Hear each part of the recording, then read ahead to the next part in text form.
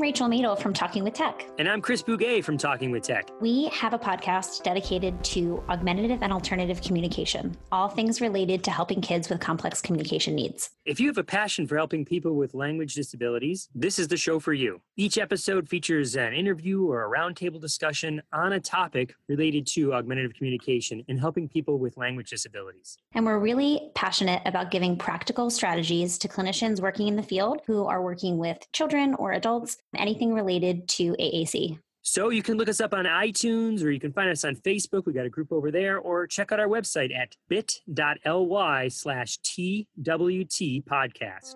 Please join our community of professionals that are working to ensure that everyone can say whatever they want to say, however they want to say it.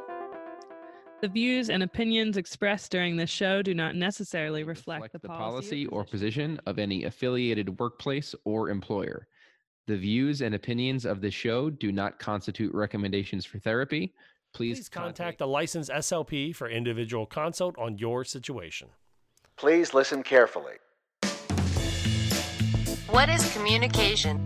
An essential behavior of life. We have the both blessing and responsibility of trying to foster another. It's transmitting a thought from one person to another. It's the strongest way for two people to convey information to each other. The back and forth between two people. Communication is a lifeline. Just connection with other people. Connecting people in terms of ideas or thoughts or needs. Draws us out of ourselves, draws us into that relationship, builds up our families. Without it, we'd be lost. Whatever it is that we do to express intent and achieve an impact. Communication is the ability to express your needs, wants, frustrations, and desires to anyone that you feel needs to have that information. Welcome to Speech Science, episode number 128. I'm Matt Hott, joined, as always, by Michelle Wintering. Hello. OH. I-O. I'm wearing my Ohio State. The Ohio State sweater you've got going on. And from the far east of Pennsylvania, Michael McLeod. What's up, buddy? Hey, Mikey. How are you? Mikey. I'm doing good. Can't complain. Did that annoy you, by the way, the Mikey? What? Calling you Mikey. Just now? Yeah. No. Okay. Good. Not at all. I felt bad as soon as I said it, and I went, oops, I don't even know if that's a good nickname for you. You can call me whatever you want. Hey, you. We'll catch up with everybody, but on today's episode, we're going to talk about the major backlog in special education, the link between language and spelling. We have the news returning, so I got a bunch of articles for us to quickly hit, and we also have the ASHA Spotlight, and we check in with the Informed SLP. But before all that, we'd like to hear from you, so make sure you head over to our website, speechsciencepodcast.com. From there, you can email us speechsciencepodcast at gmail.com. You can hashtag it up, hashtag SSPod. You can go to the Discord, discord.speechsciencepodcast.com, or give us a phone call, 614-681-1798. That's also a text messageable number. So the reason I asked you about Mikey was that I had a student who made a huge gain this week in speech therapy because I gave him a nickname last year. Just had a name that was very similar to one of my favorite bowlers. So I started calling him the name of my favorite bowler. And this year he looked at me and said, Mr. Hott, that's not my name. I was like, awesome. Okay, nice. Way to advocate for yourself, dude. That's what we need. Who's your favorite bowler? If I say that, then I would give away what my student's name was. So you'll have to find that out on a different episode. Is it Ernie McCracken? Oh, isn't that Bill Murray from Kingpin? Yes, it is. It was. I love that movie. Guys, it has been a week since we last talked, and let me just give you a rundown of my past week. Do it. I had a crazy high school bowling coaches meeting. I took my son's Cub Scout troop on a hike around a lake outside. So I'm leading a group of 6 Cub Scout kids in the woods as we're looking for signs of animals in backyard woods. And so people know, what is the age range of Cub Scouts? Last year it was the Lions for kindergarten. Michael is a Tiger this year, so we are first graders. Okay, there you go. And I have said on the show multiple times, I love working with middle school and high school kids. So I took a bunch of first graders out into the woods, and we looked for animals, and we found some squirrel and bird nests. And you didn't lose any kids, so you're I did doing not lose well. any of the 6 kids, but it was really weirdly depressing. We took our, it said it was a half-mile trail around the lake, and the last quarter of the mile of the trail was destroyed for housing. Oh. So we had to pop out in someone's backyard, and then we just traipsed through backyards to get back to the shelter. So now I also have to sell popcorn. So selfish link in the show notes will be a link to my son's popcorn sales, because I have to sell like $200 in popcorn. He can ship those? Do they ship it straight to people? It's all online because of COVID. Wow. So that means anybody anywhere can buy popcorn from him. You can get peanut brittle. You can get peppermint bark, chocolate-covered pretzels. Your son doesn't know how great it is to have you in this field. Your dad can reach thousands of listeners in one weekend. And then we met with Help Me Grow today. So we had our conversation with Help Me Grow for our littlest one. And did you guys know this? In the state of Ohio, hearing aids are not a mandatory coverage on your insurance. That's not just Ohio. That's most places. I know. So then I called my GOP senator in the state, Greg Lang, and he's like, I'm not going to be not a proponent for it. And I was like, are you going to support it? And he's like, I'm the only deaf legislator in Ohio. And he's got, and I was like, cool. Mm-hmm. So you going to support this bill? And he's like, due to rampant corruption, they're not handling any other bills than the rampant corruption bill that's in Ohio right now. So, jeez. Michelle, you moved out of the state. There was a bill to allow a nuclear power plant near Cleveland.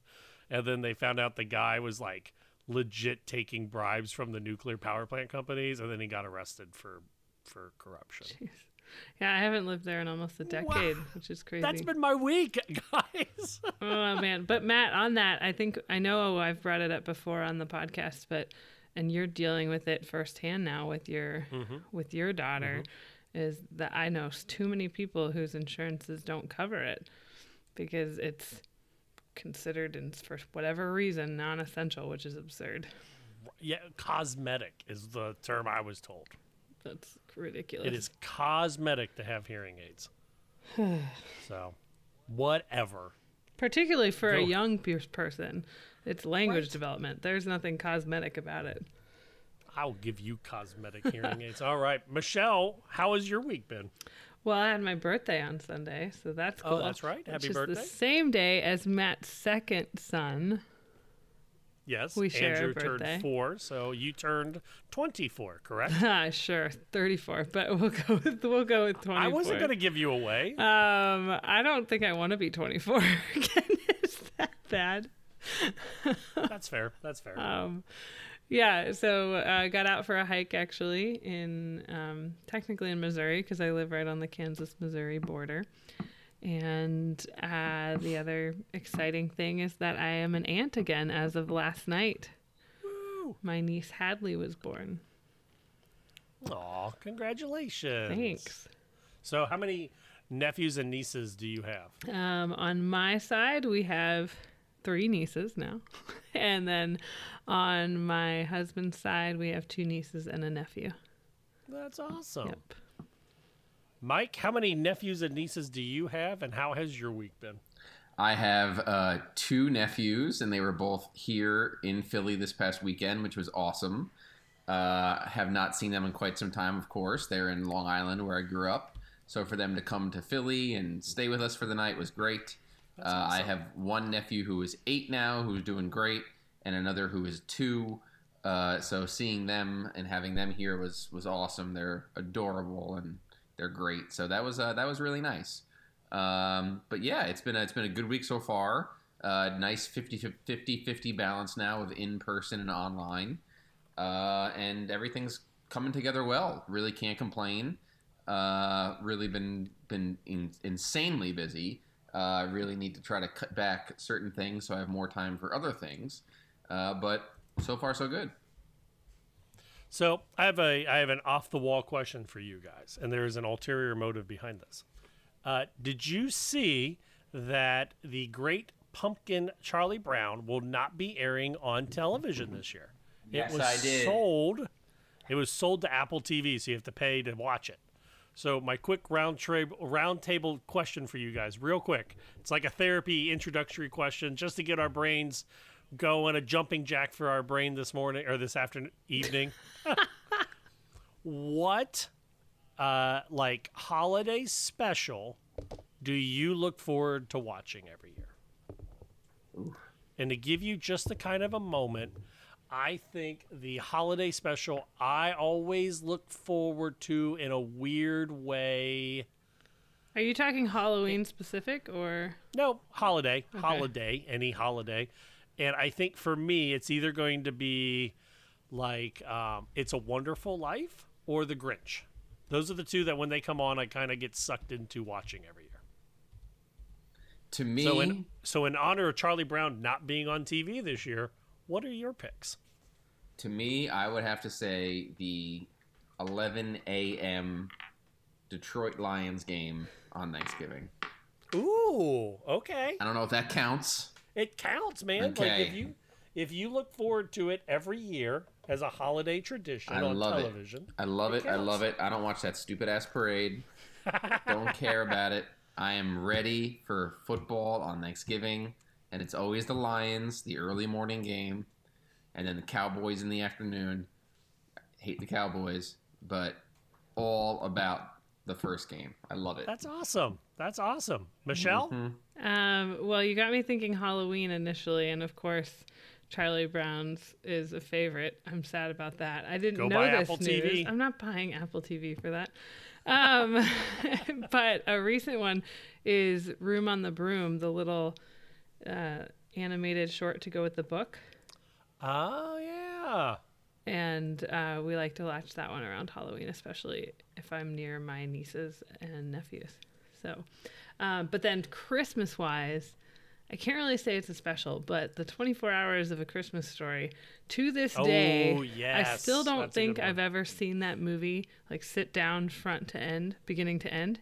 But I have seen all of it plenty of times, and I know it well. But that's because you see like 10 minutes of it, and then a half hour of it, and then 10 more minutes of it, and the same scene 5 times. And then the other one is Griswold Christmas Vacation. Ooh, yeah, that's a good one too. I was going to say, our Halloween lately has been Spookly the Square Pumpkin. That came up when we were looking at, I think PBS Kids or something. Yeah. So that's been kind of coming up on our Disney or Nickelodeon Isn't or there whatever a book channel that's on. For that? Mm-hmm. I think it's called like The Legend of Spookly the Square Pumpkin. Okay. If you don't know Room on the Broom, I love that one. You know what was... It's the same author as The Gruffalo. And we'll be getting into our show here in just a second. On Cameo, they've got Kalahar, or whatever his name is, the bad guy from Halloween Town. He can send you a video for 15... You've never seen Halloween Town? Nope. Mike? Halloween Town. Yes. No, you've never seen this Disney Channel movie? No. I've never seen any Disney Channel movies. Debbie Reynolds, the mom of Princess Leia, she's the grandma. The mom is the lady who played April O'Neil in the Teenage Mutant Ninja Turtle movies. They're witches, and April O'Neil has a daughter because she married a human, and Debbie Reynolds is a witch that lives in Halloween Town where all the monsters of Halloween actually survive. And the daughter has to go to Halloween Town and to become a witch by her 13th birthday, or she doesn't become a witch. And spoilers, they made 4 movies, so obviously she became a witch. Just saying. All right. If you've watched Halloween Town, I want to hear about it on discord.speechsciencepodcast.com. We got a couple of shout outs this week. The first one is a one that's a little bit sad. It hits home. Bill Connors of Aphasia Toolbox passed away this week. Don't know a whole lot of details, but we will put the link below, but and a big presence in the teletherapy world. You guys were talking about it. It seemed like every time someone posted something in the teletherapy page, he was like one of the very first few people who like instantly replied with useful information. Absolutely. Very useful. He was the absolute guru of telepractice pre-COVID. So, just someone who was, one thing you always respect about SLP social media is someone who's willing to answer questions for a total stranger. Yes. To help them in their quest. Like, I understand helping someone like if the two of you were to reach out to me and ask me a question about something, but helping some random Joe Schmo on Facebook is that takes some character. I will try to find the link, but it looks like on one of the Facebook pages they're asking if you have any stories or fun anecdotes about him to email Genevieve over at genevieve@aphasiatoolbox.com. So it's tough when you lose somebody like that in our world, especially our world so small that, and when we talk about social media SLPs, after a while you start to kind of know who to trust and who's always going to be there. So that one's a tough one. But on a positive or an uplifting shout out, Michelle, you had a write-in? Yes, I did. So Ellen Ferguson, who is a speech language pathologist and also a military family member, she sent over my way, and I thought this was worth sharing, that the Smiles for Speech organization, you may have crossed paths with them or seen them on social media. They're pretty active, but they work in, I know, Kenya and Ghana, and a couple other locations, providing speech services and other services. But long-term sustainable assistance for children is their goal.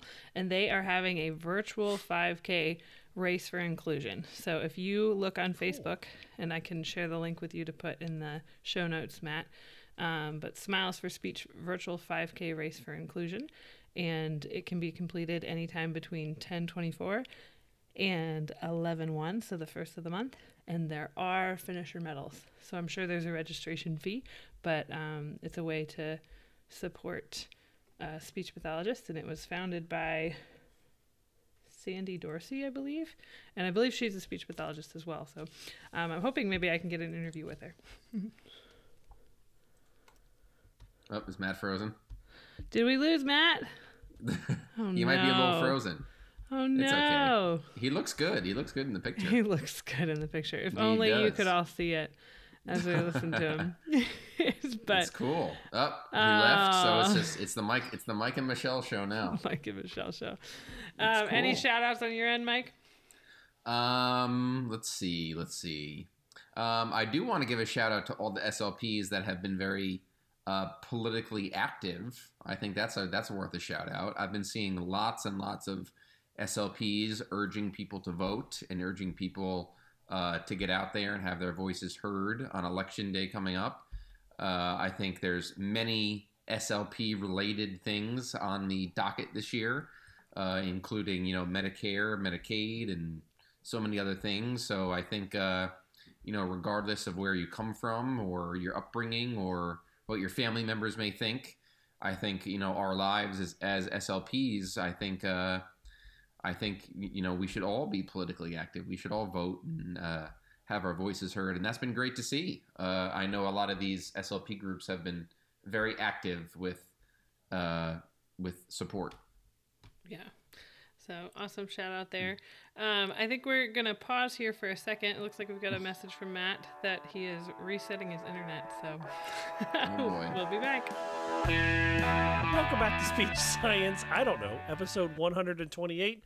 My internet does this weird, goofy thing where randomly it'll just shut down in the middle of the day when it's the least helpful. So, or in the evening when you're recording. Right, at 10 o'clock at night. Like, I thought it would be fine. So, it's all good. We got the shout outs in. There we go. Good. All right. So let's dive into this first topic. There's two different articles, one from the Boston Herald and one from chalkbeat.org. The chalkbeat.org says New York State changes course on plan to address backlog of special education cases. And in Boston, nearly 2,000 Boston students awaiting special education assessments due to coronavirus backlog. This is a failure on local school districts, guys. This is my opinion on this, but this is where I'm really glad and proud of the district that I work in, where we try to hit most of our 3-year evaluations as early as we can in the year, just in case snow happens. But also, the law allows you some lateral movement, that you don't have to do standardized assessment. You can do informal assessment to identify needs. And sometimes it's better to be legal than to be perfect. And I think this is a case of districts, and it's not just these two. They're going to be all across the country. You're going to have backlogs of special education. You have to just get these evaluations in, get the needs that you best can identify, and start working on things. Am I wrong? Am I way off base on this one? You are spot on, dude. I knew it. And second of all, there is no such thing as a perfect evaluation. Well, have you read mine? They are all flawed. I don't care if you are a 70-year SLP. I don't care if you invented the test that you used. Period. There is no such thing. Well, they're always a snapshot. Yes. They're always a snapshot of a period of time, a day in that kid's life, which really is more like an hour of that kid's life. Well, and this is what I just don't get, is like, how do you let backlogs happen? I feel like I don't get it either, but it happens always. I get that, and I also don't understand how you don't meet legal guidelines or deadlines, and people blow through legal deadlines all the time. Oh, you're so what are the consequences? Don't do that again. Yeah, that's why. So, anywho's, I'm like, but no, I mean, like, I think this is the thing where we talked about it. Did we talk about it last week about long assessments? We did. I mean, yeah, I write 16-page documents to talk about 4 different standardized assessments and informal, but you know, I'm doing teletherapy right now, and not all of my tests I can do online. So I'm doing a lot of observation, a lot of interviewing, a lot of informal therapy work to try to find these students' best needs and implications. And I know it's not going to be good, and we may have to readjust it in a year and a half, but that's got to be better than looking at 2,000 kids in one city. Mm-hmm. Well, question. So their remediation proposal to this that they just pulled in New York, for example, right? The article you sent us says they rescinded the proposal to allow non-lawyers to oversee special education complaints in New York City.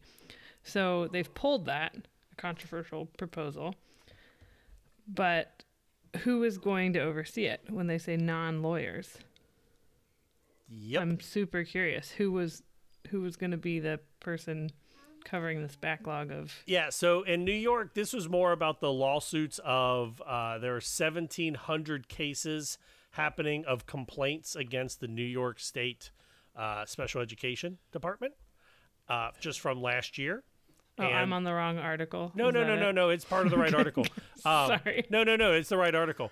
But a lot of that stems from the failure going forward of COVID, and they have decided that they were, you know what, we're just not going to they were going to let non-lawyers oversee those complaints, and then they decided to pull that back.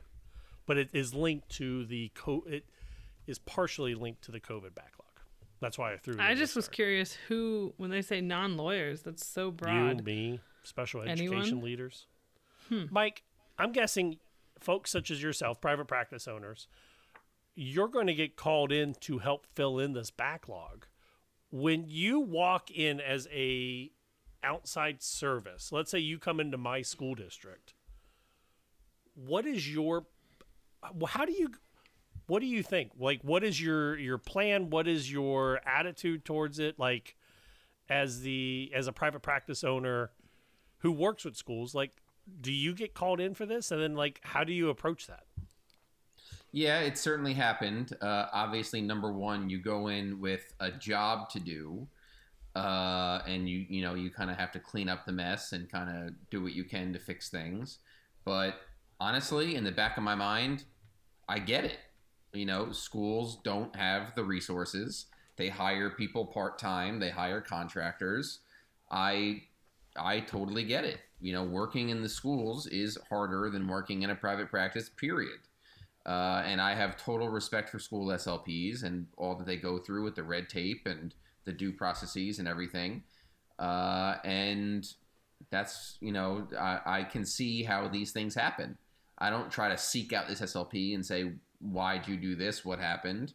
I tend to blame more of the special education director and the superintendent and the school itself. But you go in there, you do the job, you don't point any fingers, and you just kind of just help out. Mm-hmm. And also, I want to know, like you said, Matt, how do you get so behind on this? But who is helping the SLP and the PT and the OT and the special ed teacher who have this backlog? Like, where's the oversight on that? Well, that's fair. But I think even then, though, I think part of it is that we are responsible for our own little domain. And but if your caseload's 100 kids, it sucks. No, I've been there. I had the 97 kids. I've had 120 kids. I've had 35 or 40 ETRs due in 1 year. But I think that I have a phrase that I teach when I get new students, like CFY students or externs. And I always say that you won't lose your license for bad therapy. You won't lose your license for bad evaluations. You will lose your license for no therapy, and you may lose your license for missing legal deadlines. And I guess my thought is... Now, when you say bad, I'm assuming you mean not perfect. Or just terrible therapy. Like, you could come in with, and again, I'm talking you could come in and have a perfect plan for therapy, and the kid lays their head down for 40 minutes and you get nothing out of therapy. Mm-hmm. But as long as you were trying and you were not just, I'm going to play on my phone while you lay your head down and I'll walk you back to class, you're not going to lose your license for that. Now, if you do that every day, you may lose your job because they may say you can't handle your caseload. But it goes back to the same idea on the evaluations. COVID happened. We're all in the same boat. We can't do 16-page document write-ups, but we could always do a record review. And according to the most recent IEP and progress reports and the data from 3 years ago, they still have an expressive language deficit. We're still going to target language expansion. Boom, document is legal. Is it good? No. But is it legal? Yeah. And then you can identify your needs. That's kind of what I was thinking. Well, and I'm going to go back and say put a little more pressure on if a school district has, some do, lead SLPs or has mentor SLPs or, of course, the special ed directors. They're the ones who should be helping guide their staff, particularly newer SLPs, younger staff, CFYs. Bingo. With that. 100% I agree. Agreed. What's your thought at home? Where do you come down on this? SpeechSciencePodcast.com. Email SpeechSciencePodcast@gmail.com. Discord.SpeechSciencePodcast or 614-681-1798. #SSPod. Michelle, did I cut you off there? Or? Nope. Okay, cool. Our second topic of the day, the link between SLPs and spelling. The link between language and spelling. What SLPs and teachers need to know. This is coming out of the Language, Speech, and Hearing Services in Schools Journal. Guys, I am terrible at spelling, so this was hard for me to conceptualize, to be honest. I mean, I'm looking through it now because I didn't get a chance to read all of it. It's always good to just quickly breeze through Okay, so here we go. It says SLPs. We have an expertise in phonology, morphology, and semantics. And it's because of our expertise in these areas, we play an important role in development and intervention of spelling. And hell yeah, I completely agree. Do you really? This is where I don't know if I agree, but I would love to hear why you guys are both like, yes. I completely agree, and I am sick and tired of hearing about, I'm looking for a Wilson certified. I'm looking for this. I'm sick and tired of hearing about, where are these reading specialists? Where are these reading specialists? The real thing should be, where are the SLPs? Where is an SLP my son can work with to work on spelling, to work on reading, to work on anything literacy related? I'm tired of all of this multi-level marketing pyramid schemes of all these ridiculous certifications you have to get. That's fair. The best certification is a master's in speech and language pathology, period. Okay? I took crazy classes in literacy in grad school. Did you really? And I was, hell yeah. And even just school-based SLP and all that stuff. And we had to do crazy work on reading, writing, spelling, all that stuff. And I'm sure it's probably even worse, more intense now. So all of the, it's the same thing as like, you have to get prompt trained. You have to be Wilson certified. You have to get all these special certifications after you spend all this money on grad school and have student loans, which is completely ridiculous. If you read research like this, you follow the research, you can do the informed SLP, you can do whatever, keep up to date with most up-to-date practices, obviously, try to get this kind of stuff during your CFY when you're in a learning experience.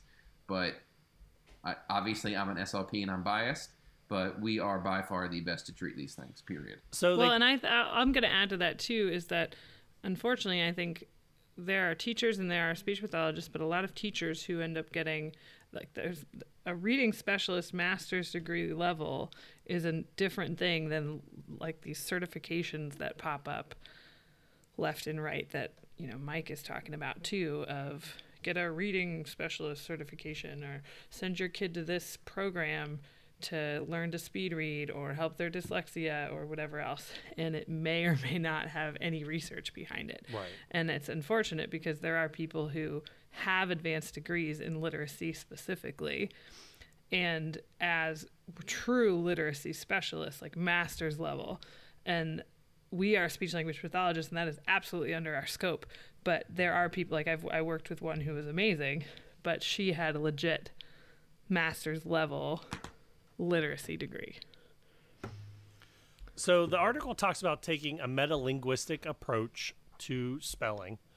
And we look at things such as, so basically what you do, you give them an assessment and you attack the assessment in identifying where the deficit is happening in spelling. So for example, they look at spelling as kind of like the center, the bullseye of the target. And around the target, you've got your stuff such as phonological awareness, morphological awareness, alphabetic knowledge, and then, of course, spoken speech.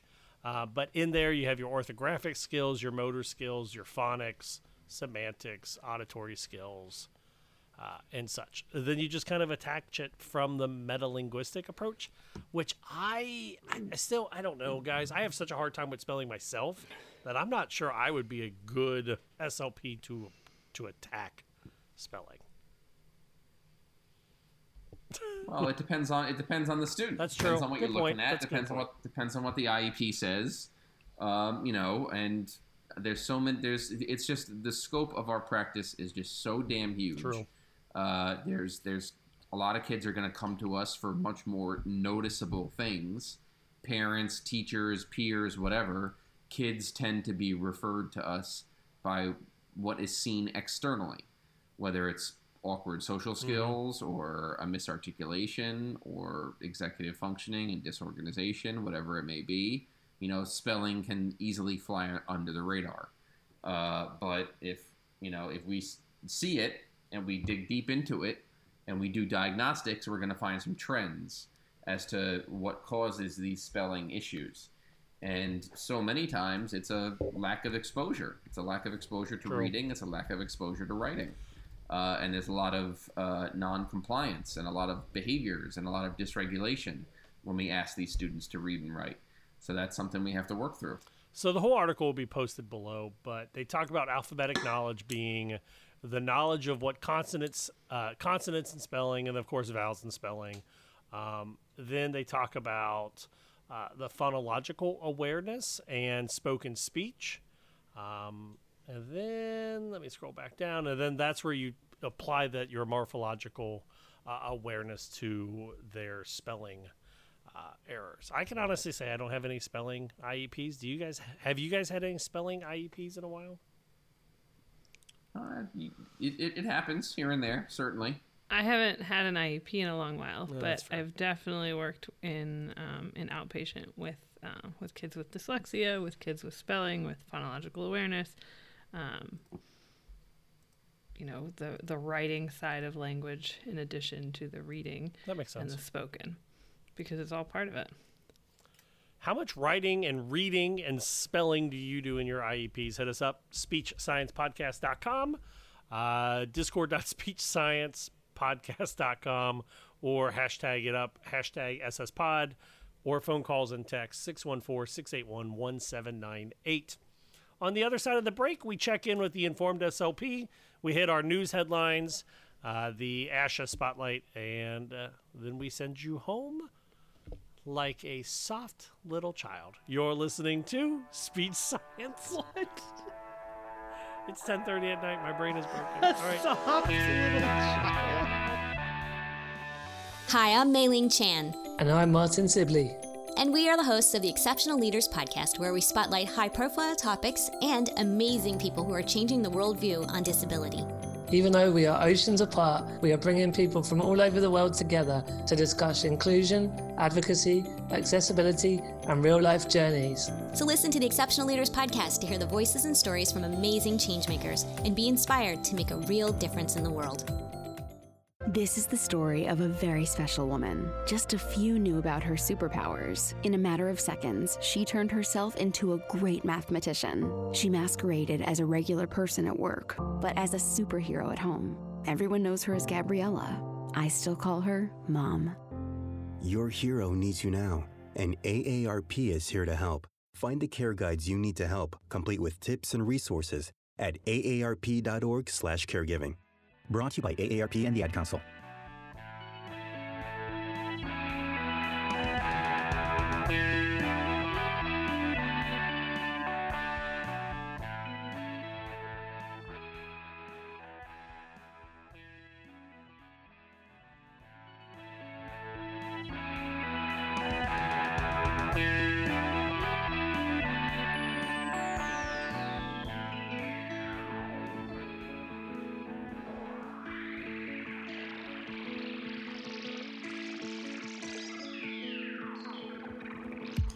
And now for our regular research review, brought to you by the Informed SLP. The Informed SLP releases a monthly newsletter that brings you plain language reviews of only the newest, most clinically applicable research, keeping you up to date on advances in the field and saving you tons of time. So let's get to it. Written cues are the bread and butter of aphasia therapy. This is a review of identifying the components of a successful spoken naming therapy, a meta-analysis of word-finding interventions for adults with aphasia, from the journal Aphasiology. Have you become a bread baking expert in quarantine? Or have you binge-watched baking and cooking shows? If so, you know the most important active ingredients for that perfectly risen bread with that lovely aroma that fills the house is yeast. Yes, without yeast, the recipe just won't work, and your dreams and crust may be crushed. We all know the struggle of figuring out the active ingredients for aphasia therapy. We consider dosage, number of trials and sessions, home programs, aphasia type, treatment approach, stimuli, types of cues, but it's still hard to know what makes aphasia therapy work.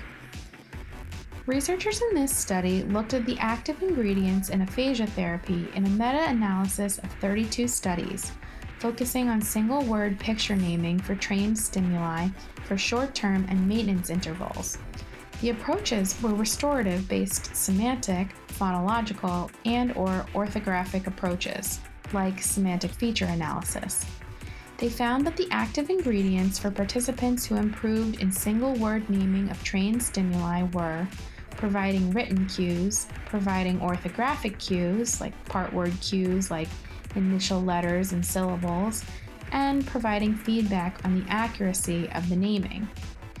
For untrained stimuli, number of sessions for the entire therapy and number of times the target was named were also active ingredients. The main takeaway from this study was the importance of providing written cues as an active ingredient in aphasia therapy. The participants didn't even have to copy the word, simply seeing it written down was enough to reap the benefits.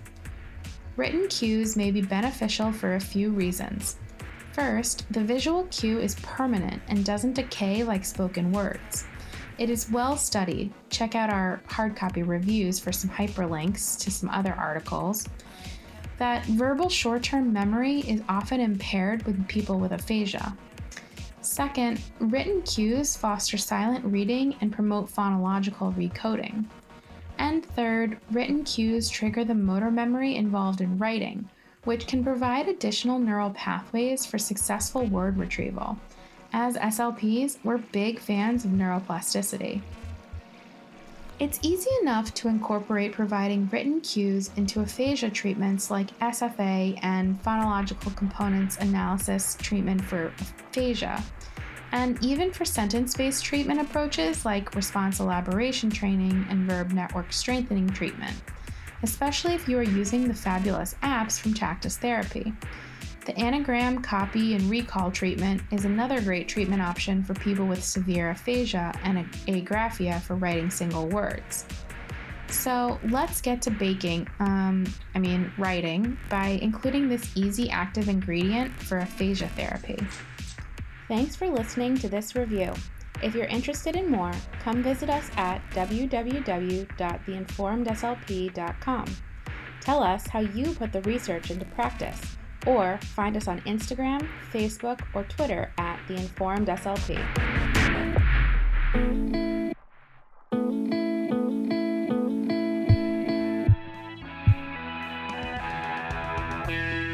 Welcome back to Speech Science, episode number 127. I'm Matt Hott. Michelle Wintering gave me the weirdest look as I said, we welcome you into the world like a child. It's like we're sending you to grandparents' house. That's what we did at the break. And we welcome you home like your parents. Have you seen the disappointed father, Michael McLeod? The GIFs or GIFs, however you want to say the word. What? Matt, have you seen them? Yeah. About the end of the pandemic, and one I saw was a family that said, it showed the car pulling up in front of a house, and it said after COVID, dropping the kids off at grandma and grandpa's house, and they just pull up and like throw the bags out the window. And the kids jump out and the car drives away. I will say the one thing I've learned in TikTok is that I'm officially a millennial. Oh, okay. I did not know that. This is new information for you? Yeah. You didn't know that? No, I thought I was like the generation before millennials. No, we're like solidly in the millennial. I realize that. Millennials are like, it's a broad range. We're old now. Millennials are hitting 40, dude. Right, I realized that. Thanks to TikTok. Mm-hmm. And then everyone just makes fun of boomers. So it's a thing, I guess. Yeah. Well, we're definitely not boomers. Oh, it's the return of the news headlines. My favorite part, I'm going to give you guys headlines, and I want your immediate reaction. I've got about 5 headlines, so we should spend no more than about a minute or so on each of these. But I think it's fun. It's a nice look around the world of speech therapy and finding out what we're making in the news. And the first headline, former VP over at ASHA, Craig Coleman, was featured online and in the news talking about the impact stuttering has and the effect it has on Joe Biden. So shout out to Craig Coleman and being in the news segment. Yeah, Craig. Love it. Our second article or news article, Mike, I found this one just for you. Video gaming is related to improvements in memory in children, one study says. Okay. Do you buy it? I would probably say more of the gaming that we grew up on. I think the gaming of today is a little bit more dangerous on the brain. It says they looked at transcranial magnetic stimulation. Can you give me an example of like? Did it say what game they were playing? They wanted to figure out if video game training and TMS could enhance cog function. Michelle White. Oh, they looked at Super Mario 64. So that's why. The greatest game of all time. That's why. That's simply why they did that. Okay, why? If they were playing Fortnite, there'd be problems. For me, Mike, why is that a good choice? That game? Yes. That's the best game ever Besides made, it being ever. a fun video game. Why is it a good game? Why is it a good game? Yeah. It was the first ever 3D free No, why is it good on your memory? Game. Yeah, why is it good? Why is it good on your memory? Yes. Because it was just freaking awesome, man. So we don't know. 120 stars. Like, you can just run around. It was so sick. That game was awesome, dude. It says the study revealed that people who played video games as children had better working memory than those who did not, suggesting that video games may have long-lasting benefits for cognition. You know what, though? I will say this. I do play a lot of open world games, Michelle. And it's games where you have to remember the layout of a 3D map. And I do recognize that, like, if I don't play those for a while, I can still come back and I can almost remember the entire map. So I would not be surprised. You know how they say, like, today kids are growing up with GPSs, so they're not learning directions and landmarks and things like that. That's kind of like how it is with games. Games nowadays kind of do a lot of the work for you and a lot of the remembering for you and the tracking. A game like Mario 64, you have to remember your progress, remember where you've been, remember how to get certain places, remember how to problem solve. See, Michelle? Video games are good. See, I knew there was more to it. Baby Speech Science can play video games. Let them. You got to collect the 7 red coins in every single level. You got to know where they are. Green screens are the next article. Green screens are taking over teletherapy. Are either of you guys using green screens in teletherapy? No. That is old news. Dude, it's a new article that talked about it. Meaning people making backgrounds. Yes, green people screen. using backgrounds. Yes. However, I did see the funniest one, and it was somebody had posted that they should have, the client asked them to put up a picture of the Hulk, and on their green screen, they were just like reaching into pockets of stuff, and it was like people's shirt pockets, and they didn't look, and they reached into Hulk's pants to pull out the therapy material. This one is a couple weeks old. You're giggling I at that love one. that. It just makes me laugh. I'm a child. This is why. That's gonna make Hulk angry. Or happy. But the court acts are now requiring ASL interpreters to be at any future COVID-19 briefings at the White House. And our last article, apathy could be an indicator of dementia. So there we go. Cool, man. My youngest, We've got a guest in the background. Is yelling, he doesn't understand it. He doesn't get it. The one who just turned 4. Yeah, he shares a birthday with you. Our ASHA spotlight as we wrap up this show. I was going to go with ASHA's free toolkit on evidence-based practice, but they just dropped the ASHA digital toolkit on stuttering. So I feel like that should be the ASHA spotlight this week as the toolkit for Stuttering 101. So when you have family members who may or may not link stuttering to cognitive decline, kindly share with them this ASHA resource. So that wraps up our show, guys. What do you guys got going on this week coming up? Something fun or interesting that is not therapy related. I have to go to a student's house on Friday for his birthday. Oh, Mike! You have to. You make it sound like it's... I want to. Okay, let's go. Dumb question. Let's edit that. Go back and edit that. I want to. Dumb question. Do you bring a gift when it's like a student? You haven't thought that. You haven't thought that far out, have you? I'm gonna assume that the majority of our listeners are speech therapists and not parents. Right. So I'm going to say that this kid already has everything he needs. Good call. So a card. A card. Yes. So my presence. See, I always have a hard time with that. Like, I'll get invited to like grad parties as a coach, and I'm like, do I need to bring a gift? Like, I always end up just getting like a little $10 gift card to like Chipotle. Like, you're going to be a college kid. Here's a little $10 gift card. And I think a card and with a thoughtful message is important too. Congratulations, fill in your blank name here. You'll enjoy fill your college name in here. Yep. Michelle, what are you doing this week? Hey, I'm taking my son to his first dentist appointment because it got postponed due to all things COVID. Good luck. We did that. My son had 9 cavities. So. How old was he? I don't know. 2, 3. I don't remember. Oh, man. He might not have had cavities at his first visit, but it definitely was 9 at one point, and we had to go get that fixed. Ugh. Well, that was an expensive lesson on brushing our teeth. All right. Well, that was good news, but now, Michelle, in all fairness, my wife Kim and I, we thought the other one was making sure he was brushing his teeth, but neither one of us was actually making sure he was brushing his teeth, and he wasn't. So there you go. Okay, that might explain it. For me, I'm enjoying my last weekend free before coaching kicks in November.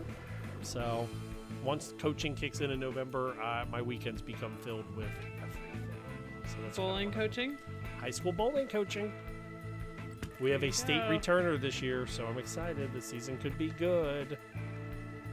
Will be good. I also am stepping down from my state positions. So, whoop, whoop. Getting my free time back, guys. I respect it. Well, I'm proud of you, Matt. Thank you.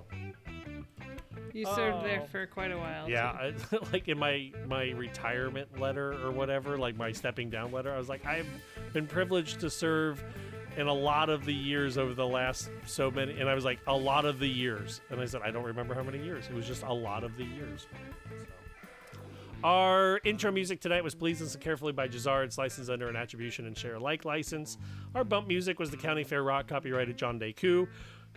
Find all of his music over at soundcloud.com/dirtdogmusic. The Informed SLP used At The Count by Broke for free. And our closing music is The Slow Burn by Kevin MacLeod. They're both licensed under a Creative Commons attribution license in the immortal words of Janice Wright. Be a willow, don't be an oak. Oaks look strong, but they will crack under pressure. The willow will bend and return to form. For wonderful willows, Michael McLeod, Michelle Wintering, I'm Matt Hott. Until next week, so long, everybody. Bye. Bye. All right, so other than my computer crashing, that wasn't so bad.